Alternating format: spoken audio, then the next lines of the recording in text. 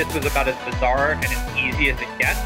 So the number for me was a number that would allow me to never have to work. I feel like we got top. I went from a sale of $500,000 to in debt. $192 million. This is Built to Sell Radio with your host, John Warrillow. Hey, this episode of Built to Sell Radio is brought to you by the Value Builder System. I had the opportunity to interview Stephanie Breedlove the other day. She sold her $9 million payroll company for a cool $54 million. How did she do it? She focused on the 8 things that drive company value. Things like what we call the Switzerland structure, monopoly control, recurring revenue, all things you're going to evaluate in your own business using the Value Builder score. It takes about 15 minutes to complete the survey. Go to valuebuilder.com. Have you ever dreamt about taking your company public? I know it may sound like a far-fetched idea, but my next guest, Shelley Rogers, did exactly that. She took over a shell company, she did a reverse takeover, and she actually created a public company, even though her business only had 20 or so employees at the time. It sounded like a good idea on paper. It turned out to be an unmitigated disaster. Ultimately, the business was put into receivership. She picked herself up by the bootstraps and started a new business, but she did it in a way that allowed her to keep control of the company. And ultimately, she went on to sell the business for about 6 times pre-tax profit up front. A great exit. Here's Shelley Rogers to tell you the rest of the story.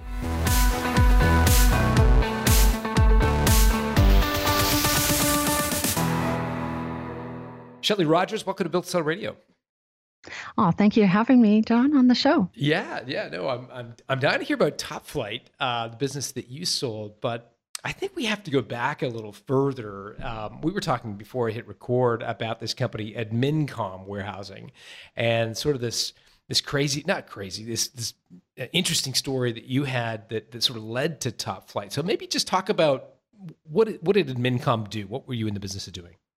Absolutely. So at Admincom, I started out not knowing anything. I was actually working for a large oil and gas, Imperial Oil company, and really just didn't fit the corporate world. And my mom was working for, back then, the Alberta Government Telephone. So it was still a privately owned government company. And they were outsourcing their investment recovery division. They wanted to find somebody to handle that, which was basically taking all their old telephone equipment and recycling it.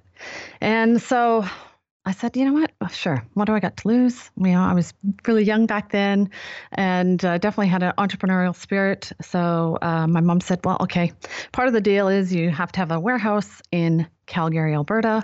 And I'm like, well, I'm kind of a little bit young to be, I was actually 25 at the time, to be, getting this kind of asset. So she said, well, I'll give you a head start. I'll buy the warehouse for you and you can rent off of us. So started with I got the bid on the contract and won, probably because I underbid everybody and really kind of was just jumping in with both feet. But shortly after, we were taking in all their electronic products, and it was a 25,000 square foot warehouse. So it was a pretty big contract. And we were selling the equipment overseas for scrap, which cash flow was great because I got paid before the containers left the warehouse, and I didn't have to pay the telephone company for 60 days after. So it was a really good start. But shortly after, before you go further, let me understand the business model. So, so the telephone company had all this gear, routers and phones and wires and all that stuff that you would take, and you would find a buyer for it, typically in the third or emerging economy in the third world. Is that right? Yeah, back then it was actually just getting recycled for the scrap metal content. Okay. Got it. So it was going to Chinese buyers.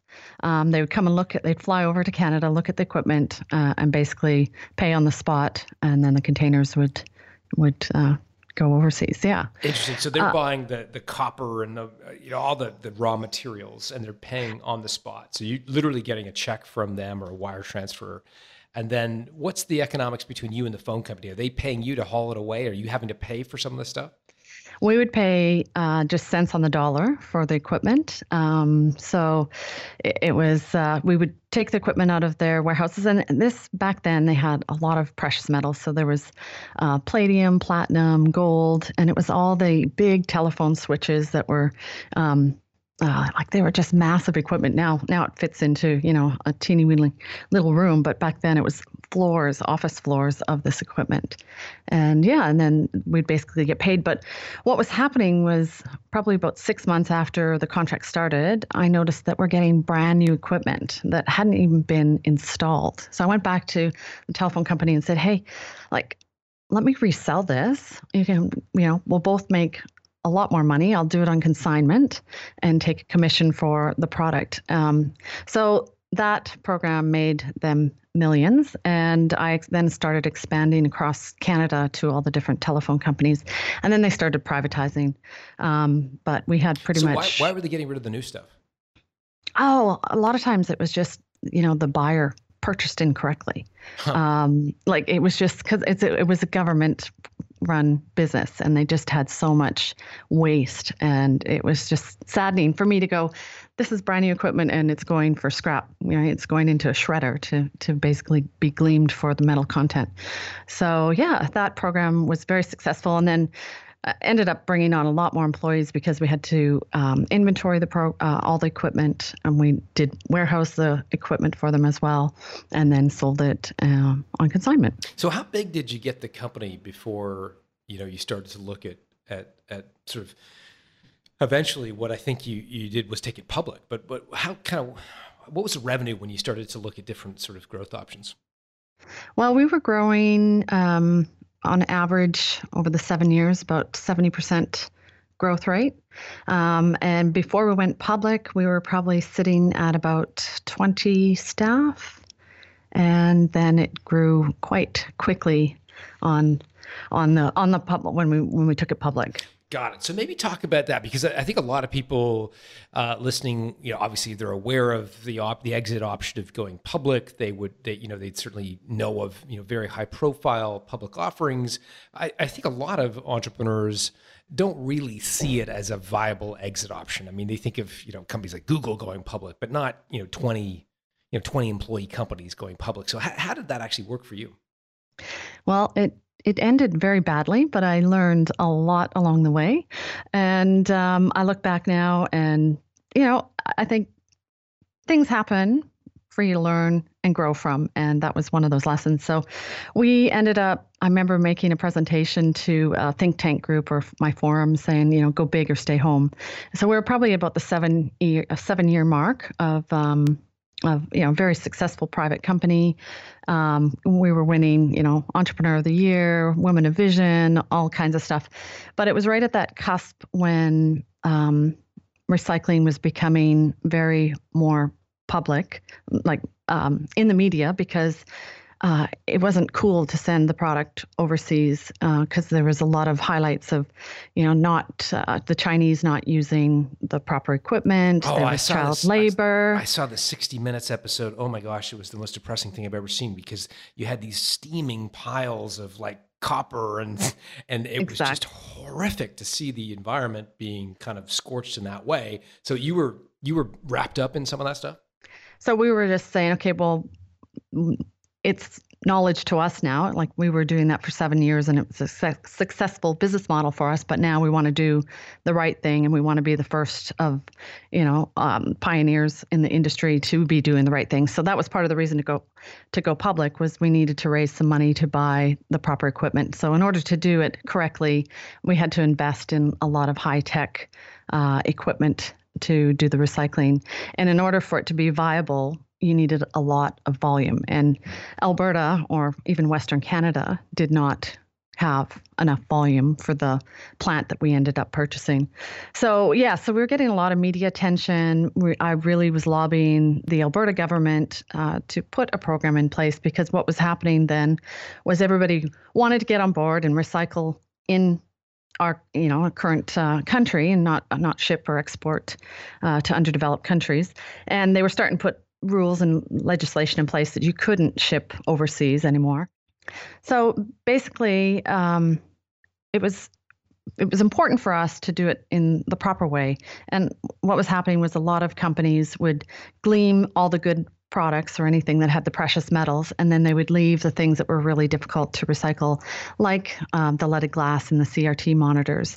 And so then there was warehouses full of this product that they basically, closed the doors and people had to deal with. So Alberta was one of the first provinces to put in an electronic recycling program, and actually California was also the first state in the U.S. to put in a program.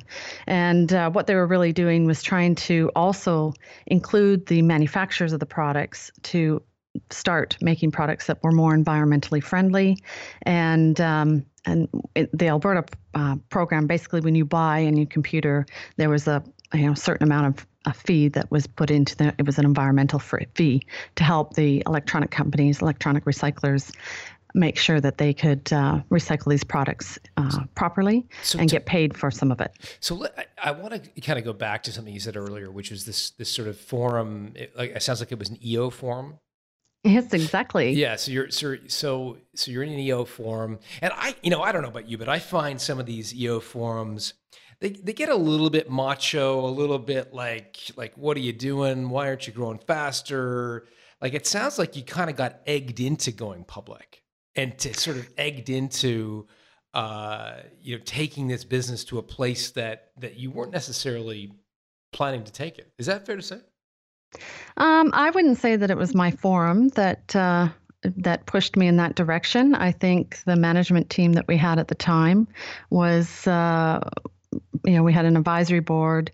We brought on a CFO at that time, and I think that there was a bit more. And don't get me wrong, we all had that board meeting and we all agreed, yes, okay, we're going to move it forward and go down this avenue. But I think if I look back now, I was a bit hesitant, but I'm kind of a perfectionist anyway, so I always seem to take a bit longer. And at that time, it was like, you know what? No, the timing's right. The governments are, everything's changing. There was a lot of consolidation in our industry with a lot of companies that were reselling electronics, and also then there was the big companies that were recycling, and so there was a lot of consolidation between different companies as well. So as much as I would like to say, poor me, I went down this avenue and it wasn't successful, I did make that decision, and Where do you think, I mean, like as I look at your career, I mean, you're 25-year-old, you're running a 25,000 square foot facility. If I'm doing the math right, you're like in your early 30s and you're taking a company public and wanting to take on the world. Is that like, where's that motivation coming from? I mean, I always have had big goals. I think my goals sometimes, I don't know. I just set big goals, and I have a very good work ethic. And where's that from? Like, us, as parents, we're all trying to figure out the magic formula. Certainly, I am, about how do you instill in your kids that sense of drive and work ethic. And I mean, it sounds like you had it from a very young age. I grew up in a family that did not have a lot of money. And my father was in and out of illnesses. He had a very bad back. I think he had 3 or 4 back surgeries, and he died when I was 21. And so I think he was only 50. He had a heart attack. And I just think from that moment, it was like life is too short and I just want to fit as much in as I can. So, and my mom's got an amazing work ethic too. So I think it does stem from a few things, definitely. And, my dad and I never really had a great relationship. And I think I just always wanted to make him proud. So I think that's kind of where it all comes from. Well, it certainly comes through in your story. So, okay, so you've got this, the landscape is changing, regulation, the environmental laws and so forth are changing. I get all that. You convince yourself that you want to go public to raise the money to sort of play in this change the way people are recycling these products. Take us through the actual mechanics of going public. Again, when we think of going public, we think Google lists on the New York Stock Exchange, and is that the way you did it? No, not at all. So what we did at the beginning was we acquired a couple companies. We knew that we needed the volume from California or the U.S. In order to have a viable and profitable business. So we acquired a company in San Jose. Where'd you get the money to acquire a company?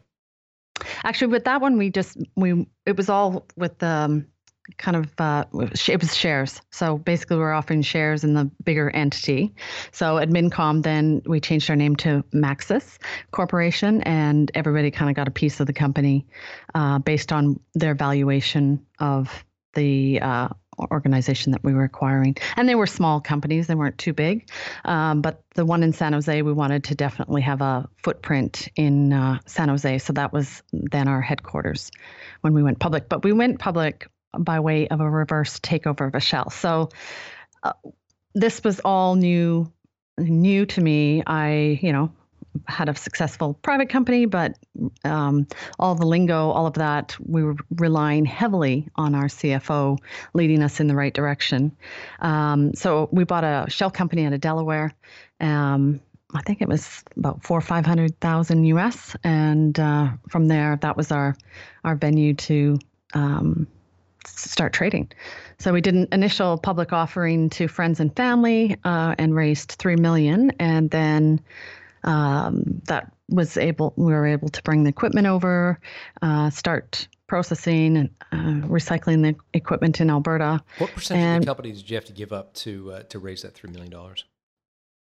Oh gosh, I have to go back and think about that. It was like maybe 10%. So you've got a pretty high valuation at this point. Yeah. But then it crashed pretty quickly. So we were going for our second raise at $8 million. And the CFO. So what does that mean? So before you tell the story, what does that mean to go for a second raise? So your public company, your stock is available on public exchange. What do you mean by going for a second raise? So we weren't on the stock exchange. We were on the what they call the pink sheets, the OTCBB bulletin board. So basically, we were looking for. Our CFO was going for a letter of intent to basically have somebody come in and bridge financing is what we were looking for at that point in time, because we were not implementing our business plan and the cash flow was starting to crunch pretty quickly. And then at that point in time, our CFO pretty much submitted about 4 false letters of intent. And it was every day, oh no, the letter of intent is going to be signed. And needless to say, there was no letter of intent, and we hit the wall really, really hard. I think the hardest thing for me was I had built all these relationships with my suppliers and my buyers, and I'm telling them, oh no, the money's going to be in the bank. Like everybody was looking for cash, wanting to get paid, and it was the integrity part for me that was the hardest. That I really trusted the CFO to deliver that cash in order for us to, keep those existing relationships. So, and then found out, go ahead. I guess where I'm struggling with is the change in business model. So I understood the old business model where you go to the phone company and you say, I'll pay you whatever, $10 for all this stuff. And then you go sell it to some recycler that wants the raw material for $20 and you make a margin on that. I kind of get that. I also understood the model where they're kind of getting rid of, really good, lightly used or even brand new equipment, and you're doing that on consignment. I get that business model. How has the business model changed such that you're running short on cash? Because the old business model was cash flow positive. You were getting paid before you had to actually put anything on a shipping container. What's the business model under this new CFO and the new public company, such that you weren't just swimming in tons of cash anymore? So what the Alberta program looked like was we would not get any government funding until after the product was completely recycled. And we did have some, impressive equipment from Germany that was processing. So I called it like a big coffee grinder. We'd have the forklift and you dump in photocopiers, you name it, all different types of electronics, and it would smash it around like a big coffee grinder and spit out at the bottom end. So you go from having a positive cash flow to negative. So now you're buying the stuff from the big company and you're financing, or you've got to wait until the big coffee grinder does its thing, and then you submit the evidence to the government, and then the government sends you a check. Right. And then again, you're selling the products at the end, and there's still sometimes, like I said, the leaded glass that you had to pay to get rid of. So at the beginning, there was companies buying all the end products. So we had aluminum, we had copper, we had, the different types of plastic sorted, the precious metals. But then all of a sudden, there was too much supply on the leaded glass. Corningware was actually buying our leaded glass, and they said, no, we have way too much. We're not buying it. And then we had to actually pay to get rid of some of the products. Toner was another one that was difficult to recycle. And our mandate was zero landfill. So we were really trying to find creative ways also to recycle these products. Like, for example, the toner, we were looking and working with the Alberta universities to try and put it into asphalt.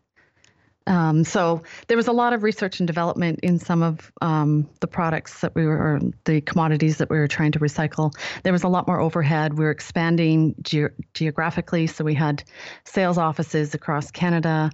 And we did office in Mexico City. We expanded to Mexico City. We had a joint venture in Chile. So we were doing this huge expansion, and definitely was sucking up the cash. So the CFO is telling you that, oh yeah, we've got these letters of intent for additional financing, and that turned out to be totally just made up? Yes, false. And after the fact, we did find out he was actually, I never knew what this was, kiting. Have you heard of the word kiting? I've heard the word. To be honest, I don't know what it is. Okay, so he would take cash from Canada. He would wire it to our U.S. bank account in San Jose. Then it would go to the Shell company in Delaware bank account that we did not know what even existed. So all the, we had all the stringent practices in place with dual signatures and all the accounts and all the safety and, all of that. But he would then send it to the Delaware Shell and write himself a check. So yes, we found that he was embezzling money as well. Wow. So, that just opens up a whole lot of questions. So how did you find this out?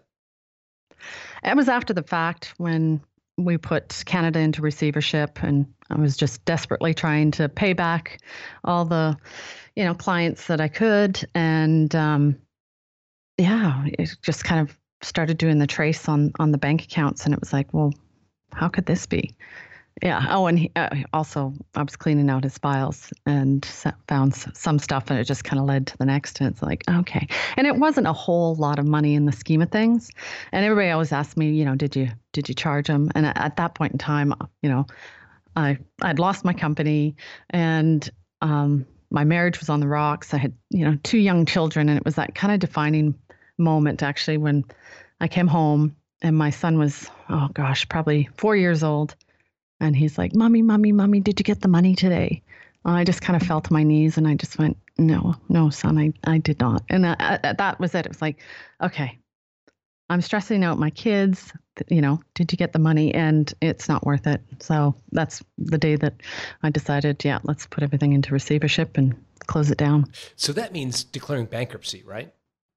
No, I did not declare bankruptcy, but basically we appointed our own receiver and basically kind of paid back who we could, made good with all the employees and, all the taxes and all of that. So there was definitely some people that lost money.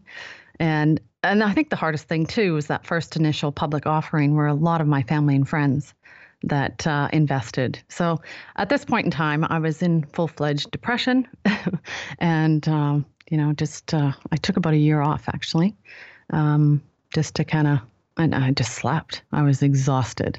So tell me about the family and friends. So they put in $3 million. How did that, how did you tell them how that kind of stuff? Okay, so majority of that initial public offering was probably my cash and my husband's cash. But still, I mean, there was even foreign mates that invested. So I was under so much pressure because, it's just so detrimental. At that point in time, they were watching the stock. So there was only a couple of people that I, came up and said, "What are you doing and how am I going to get my money back?" But majority of them just kind of watched it and there wasn't too many comments, but there was a couple that were very, very, well, I don't even know how to explain it. It was just damn hard. Can you describe one? Yeah. It was a gentleman by the name of Dave, and he came up and just said, "What are you doing with my money? I want my money back." And I said, "I'm doing the best I can to implement our business plan, and unfortunately, things aren't going, the way that we planned. But I can't give you your money back. It's gone." And I started crying, which I'm usually pretty tough. He didn't let down. He was, pretty harsh. And it was just like there wasn't anything I could do. In fact, at one point in time, I was actually putting my own cash in to bring the value of the trading up, which was ridiculous because it didn't last long and it just kept going back down. So never throw good cash after bad cash. Learn that lesson as well. Mm. What effect did the business going kind of badly have on your marriage? That whole time frame. So probably from the time we decided to take it public all the way through till it crashed was probably a 1.5 2-year time frame. And I would have to say my marriage was over before it ever got to the point where we both agreed it was done. But I was just so focused. He was also working in the business at that point in time, which also caused probably a lot more conflict for us personally. And I think just finally when everything was done, it was like I actually had time then to focus on my personal life and say, this isn't working. So, did you confront the CFO? Oh yeah, I did confront him about embezzling the money. Yeah, well, about everything, the lies regarding the letters of intent, the kiting. Did you kind of confront him on those things? There was a board meeting, and oh my gosh, I'll never forget the amount of the whole executive team at this point was just not on the same page. And the board meeting, one of our David from San Jose, and he was this big Hawaiian gentleman. He had to be 6'6", like massive guy. And he's standing at the board table, standing up with his hands on the table, yelling at our CFO. And I'm going, oh my gosh, like it was so intense. And I think our CFO must have had a nervous breakdown as well. So it was bad. By the end, it was really bad. Yeah, pretty intense. What a story. So you go and take a year off. Yes. So how'd you finance the year off if you're kind of broke? Well, I still had, I think what saved me is early on, I invested in some real estate and we put that into a trust fund. So I still had some real estate that was rented out that was helping pay bills. Great. Yeah. So it gave you a bit of diversification at the beginning. Saved me. Yes. Bit of breathing room to kind of plot your next move. And so tell us the sort of rising from the ashes story, because that's exactly what you did, it sounds like. So Top Flight then incorporated Top Flight, and I said, I'm too exhausted, but we had some really key, amazing employees. One that had been with us for 10 years. And I said, if you guys want to continue with doing what we're doing. I'll help you guys get started in business, and you guys run it. I'll do a board meeting once a month, but basically it's your baby. So we started that, and they both became shareholders, minority shareholders, and I had ended up with 56% ownership, and they both had 22.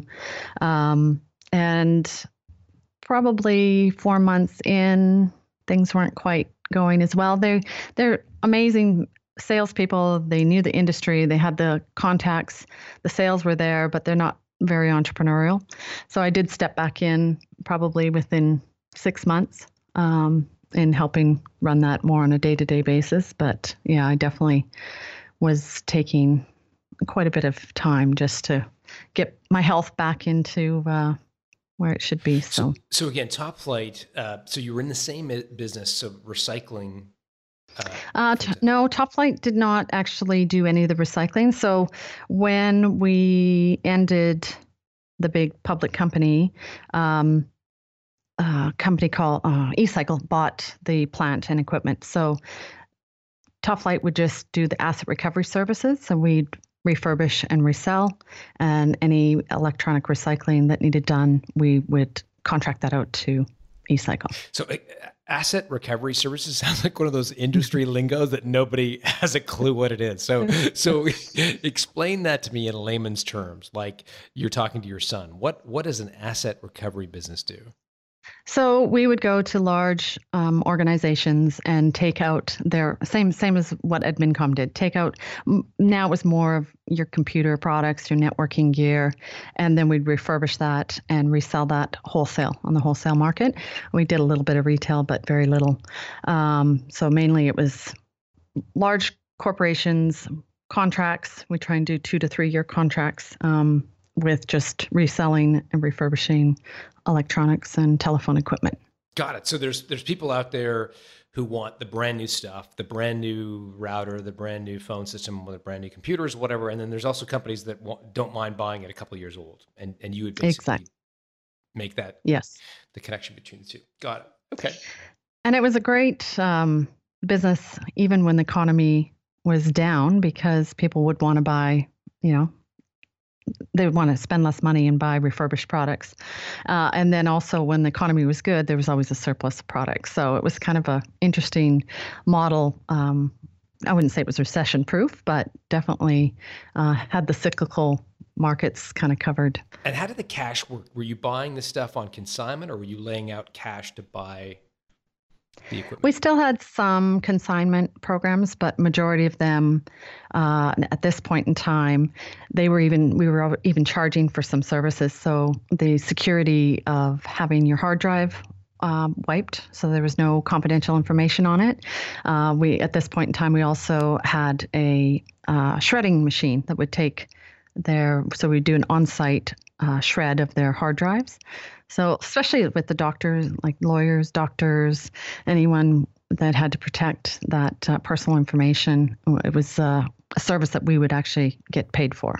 Got it. So you're in business again, doing it and it sounds like in a more maybe informed way the second time through, but in a similar industry. How did you continue? So you step back into the driver's seat after 6 months. I mean, take us through the growth of that. At what point did you decide to sell Top Flight? So Top Flight was, I would say, a lifestyle business. I definitely learned that balance is required and health is important, and family. I was tired of watching my 2 children, be raised by a nanny. So definitely a lifestyle business. And it was probably again around the 7-year mark when I was in a conference actually in Queenstown. Queenstown, New Zealand. New Zealand. Okay. Yes. So Entrepreneurs Organization Conference. And I met this fine young man that lived in Australia, and we started dating long distance. We're like, okay, how's this going to work? You live in Australia, I'm in Canada, and he's my soulmate. And it was at that time I'm like, you know what? I need to sell, and I want to move across the world to be with the man that I love. Wow. So that's that's a big triggering of that. Usually we hear, I got an offer, or I got, I got bored, but you found a new husband 2,000 miles away or whatever it is. Yeah, long way away. Got it. So yes, from there, I went to my two partners and said, do you guys want to buy my shares out? Do you want to buy me out? So I gave them first option, and we tried to come up with, a payout plan, but that didn't work. Why not? They didn't have enough cash at that time. And even with the payment plan, I didn't, it was starting to go out to 5 years. And I'm like, yeah, no, I don't want to wait 5 years.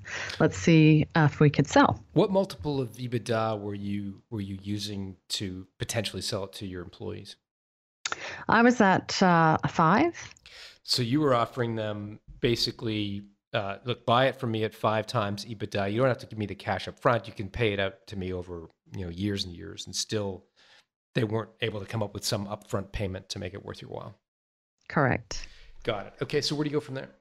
Plus, I was looking for a win-win, and I felt that even if we did a merger or somebody bought us out, that there would be extra volume, extra services if we could find the right fit, that it would be a better and stronger business if we had somebody else come in. So that was the other point as well. Mm-hmm.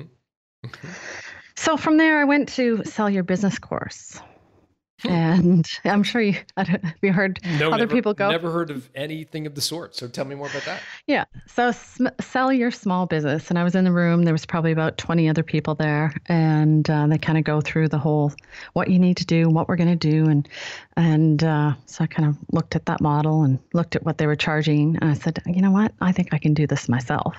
So here's Shelley with her big goals and dreams.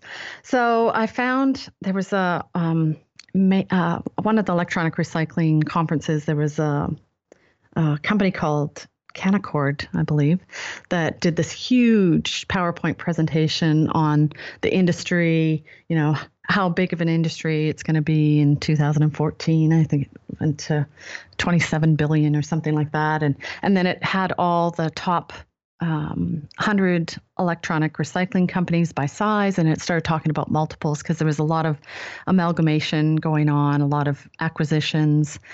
People were trying to do, grow by acquisition model. And so the multiples were ranging EBITDA between probably 3.5 up to as high as 7 or 8. So I thought, okay, well, I got a little bit of a benchmark. And then I went out and I thought, okay, who's going to be a good fit for a win-win purchase? And so there was a lot of the electronic recycling companies that were looking for a company like ours to add because they had the product, but they didn't have the knowledge of who to sell to or how to refurbish. So I built a list of probably about 150 companies, and I sent out just a kind of anonymous info sheet that, we're looking to sell. At this point, we had 8 employees. Talked about the facility size. At that point, we had a 6,400 square foot facility, so rather modest. And then, at that point, 5-year revenue growth 45%, profit margins at 43%, and we had in 2000. I think it goes back to 2012. Our top 10 customers accounted for 37% of our revenue growth. So we really had a fairly diverse customer base, and it wasn't, one big contract. And this really highlighted what our services are and what we could do. And from there, narrowed it down to, I think it was 7 very serious buyers. Some of them were recyclers. So these 7 people contacted you on the back of the anonymous letter? Yeah. If the letter was anonymous, how do they actually contact you? How do they know who to contact? We had a separate consulting company kind of do that because at this point we didn't really want to tell all of our employees. So my 2 partners knew, but we kind of wanted to kind of keep it hush hush until it was serious. So we just had a separate consulting company do that. Got it. Yeah. And then, so the 7, we had them sign an NDA and confidentiality agreement. And out of the 7, we had 3 that were pretty serious. And one was one of our largest customers. which was a leasing company, one of the largest leasing companies, independent leasing companies in the world. Actually, they're pretty big. Another one was a recycler. Actually, the other two were recyclers. And I did a closed bid. So I don't know if you've heard this from your listeners before. Basically, sent out to the three that here's the documents. Basically, they just had to fill in. So it was an asset sale. Wanted a deposit up front if they were serious. And, what's the number that they're willing to pay out for cash. With we ended up doing a three-year earnout as well. But so out of the three, the one we had two that were quite serious. The third one actually sent back the bid with no number in it, which was weird. And they just said they wanted audited financials. So that one was out. And we ended up going with the company, which was the leasing company. And they didn't actually have the highest bid, but we felt that it was probably the best fit for ongoing success of the company because both my partners were staying on. I did a 1-year employment contract and I was out and moved to Australia. Got it. And so what was their bid, the leasing company, as a multiple of EBITDA? So we ended up with 6 times EBITDA. And was that it before the earnout or did that include the earnout piece? That was before the earnout, but what got a little bit, so our negotiation took a couple months from the time we got the letter of intent, was there was a stickler on the earnout. So we always had a high commission program in place for our sales, but we always did the commission based on, so the sale price less the cost of goods, and then the salesperson ended up getting 15 gross margin. Yeah. Right, gross margin. But the earnout that they wanted us to do was a 3-year earnout, staggered. It was staggered over 3 years. Actually ended up getting kind of complicated. It started out with a certain amount of months at 75%, then it dropped to 50, and then 35 and 25 as it continued out over the 3 years. But they were basing it on net profit, not gross profit margin. So this is like when we were finally negotiating the final number, I had a mentor that was helping me through this process, Keith Brown, bless his soul. He said to me, he goes, okay, forget the multiple, right? Because we're saying, okay, normalized EBITDA, we got to add back this and add back that. And it was getting all really picky. And the CEO was down. And I remember this, we're all in the conference room and he was so intimidating, but, we're trying to negotiate this and he's not budging at all. And so we kind of had dinner that night and we're going to continue the next day with more negotiations. And I called Keith, my mentor, and he said, Shelley, forget the multiple. It's a number that you have to be satisfied with. And he said, forget the earnout. That's just a bonus. So are you satisfied with the number on that sheet? And so, I thought about it for a while and I said, yeah, I am. So whatever, we had projections of what our earnout was going to be, and it was probably about 50% less than what we anticipated on paper.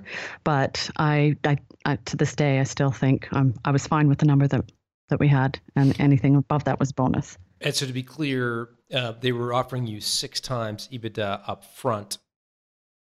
On top of that, there was an incremental amount to be made in an earnout.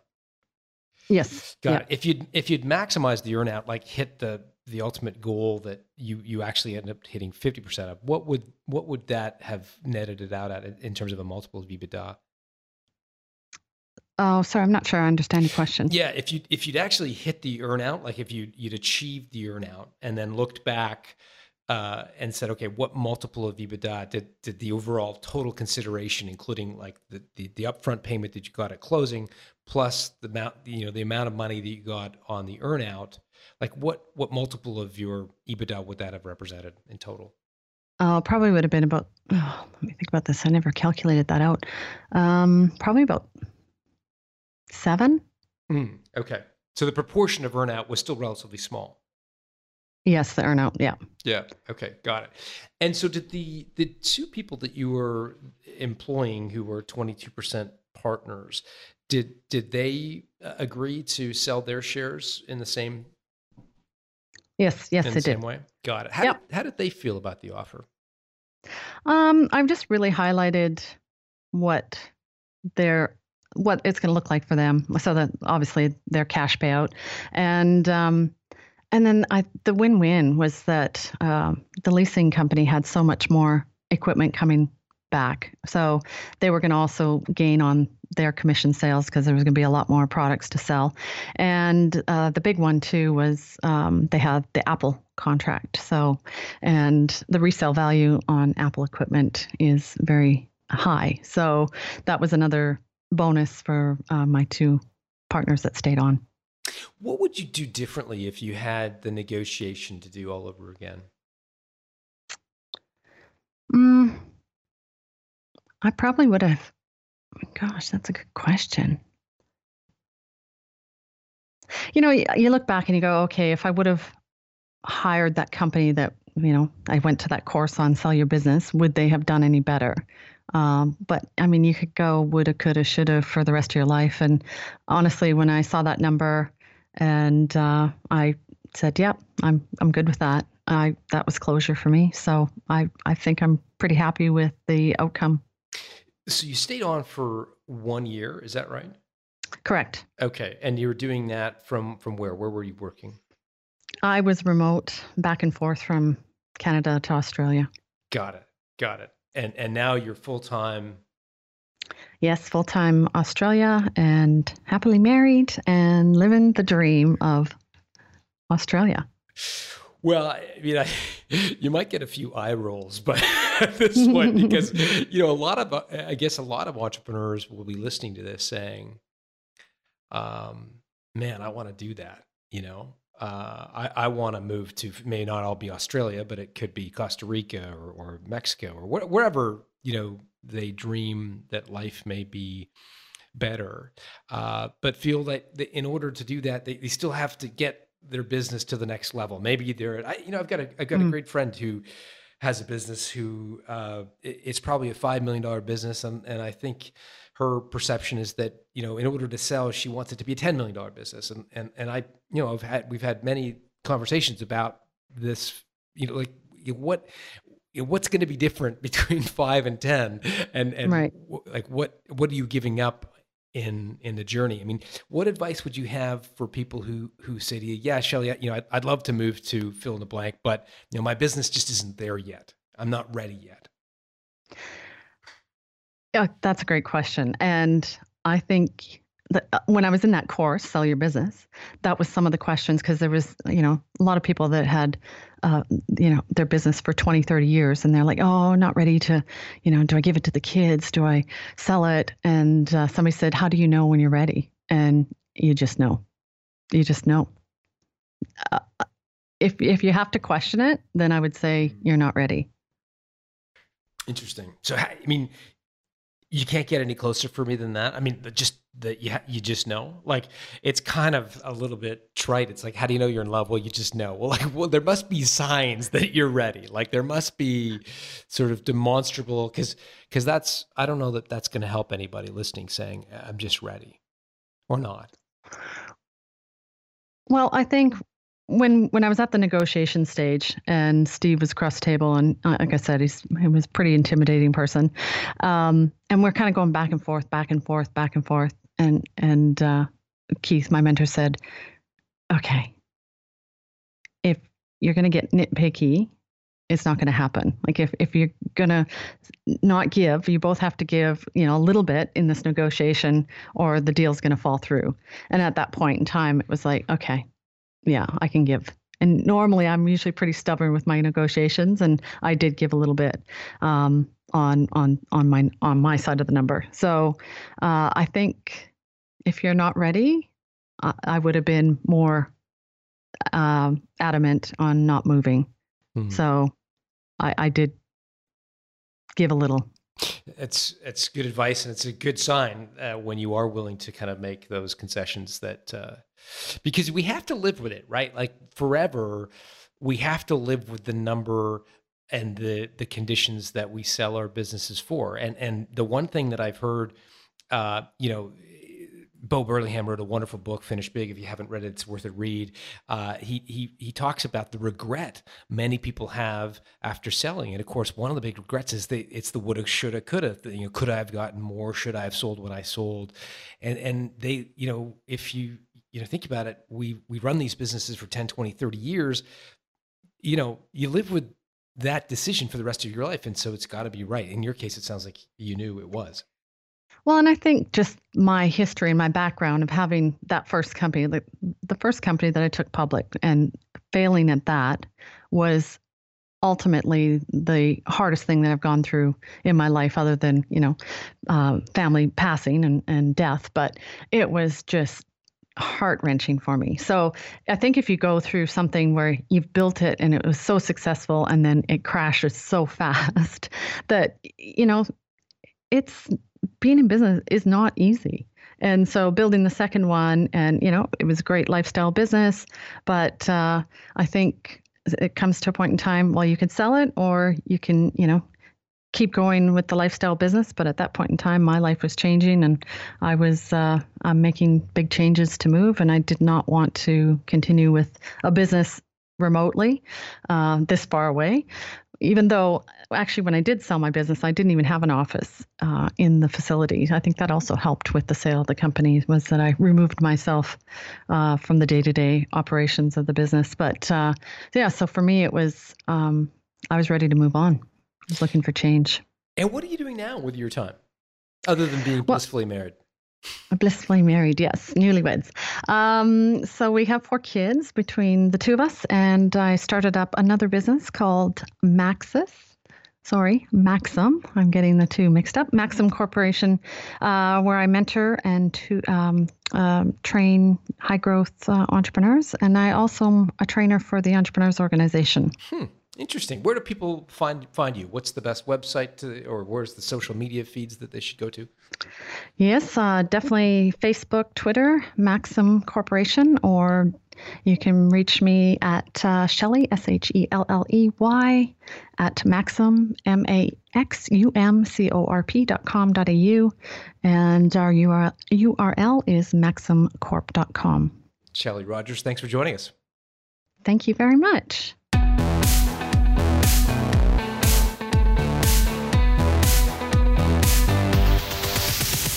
Thanks for listening to Built to Sell Radio with John Warrillow. For complete show notes with links to additional resources, visit builttosell.com/blog. John is the founder of the Value Builder System. To find out how to improve the value of your business by 71%, visit valuebuildersystem.com. John is also the author of Built to Sell, Creating a Business That Can Thrive Without You, and The Automatic Customer, Creating a Subscription Business in Any Industry. Connect with John at facebook.com/built-to-sell or on Twitter at John Warrillow, WARRILLOW.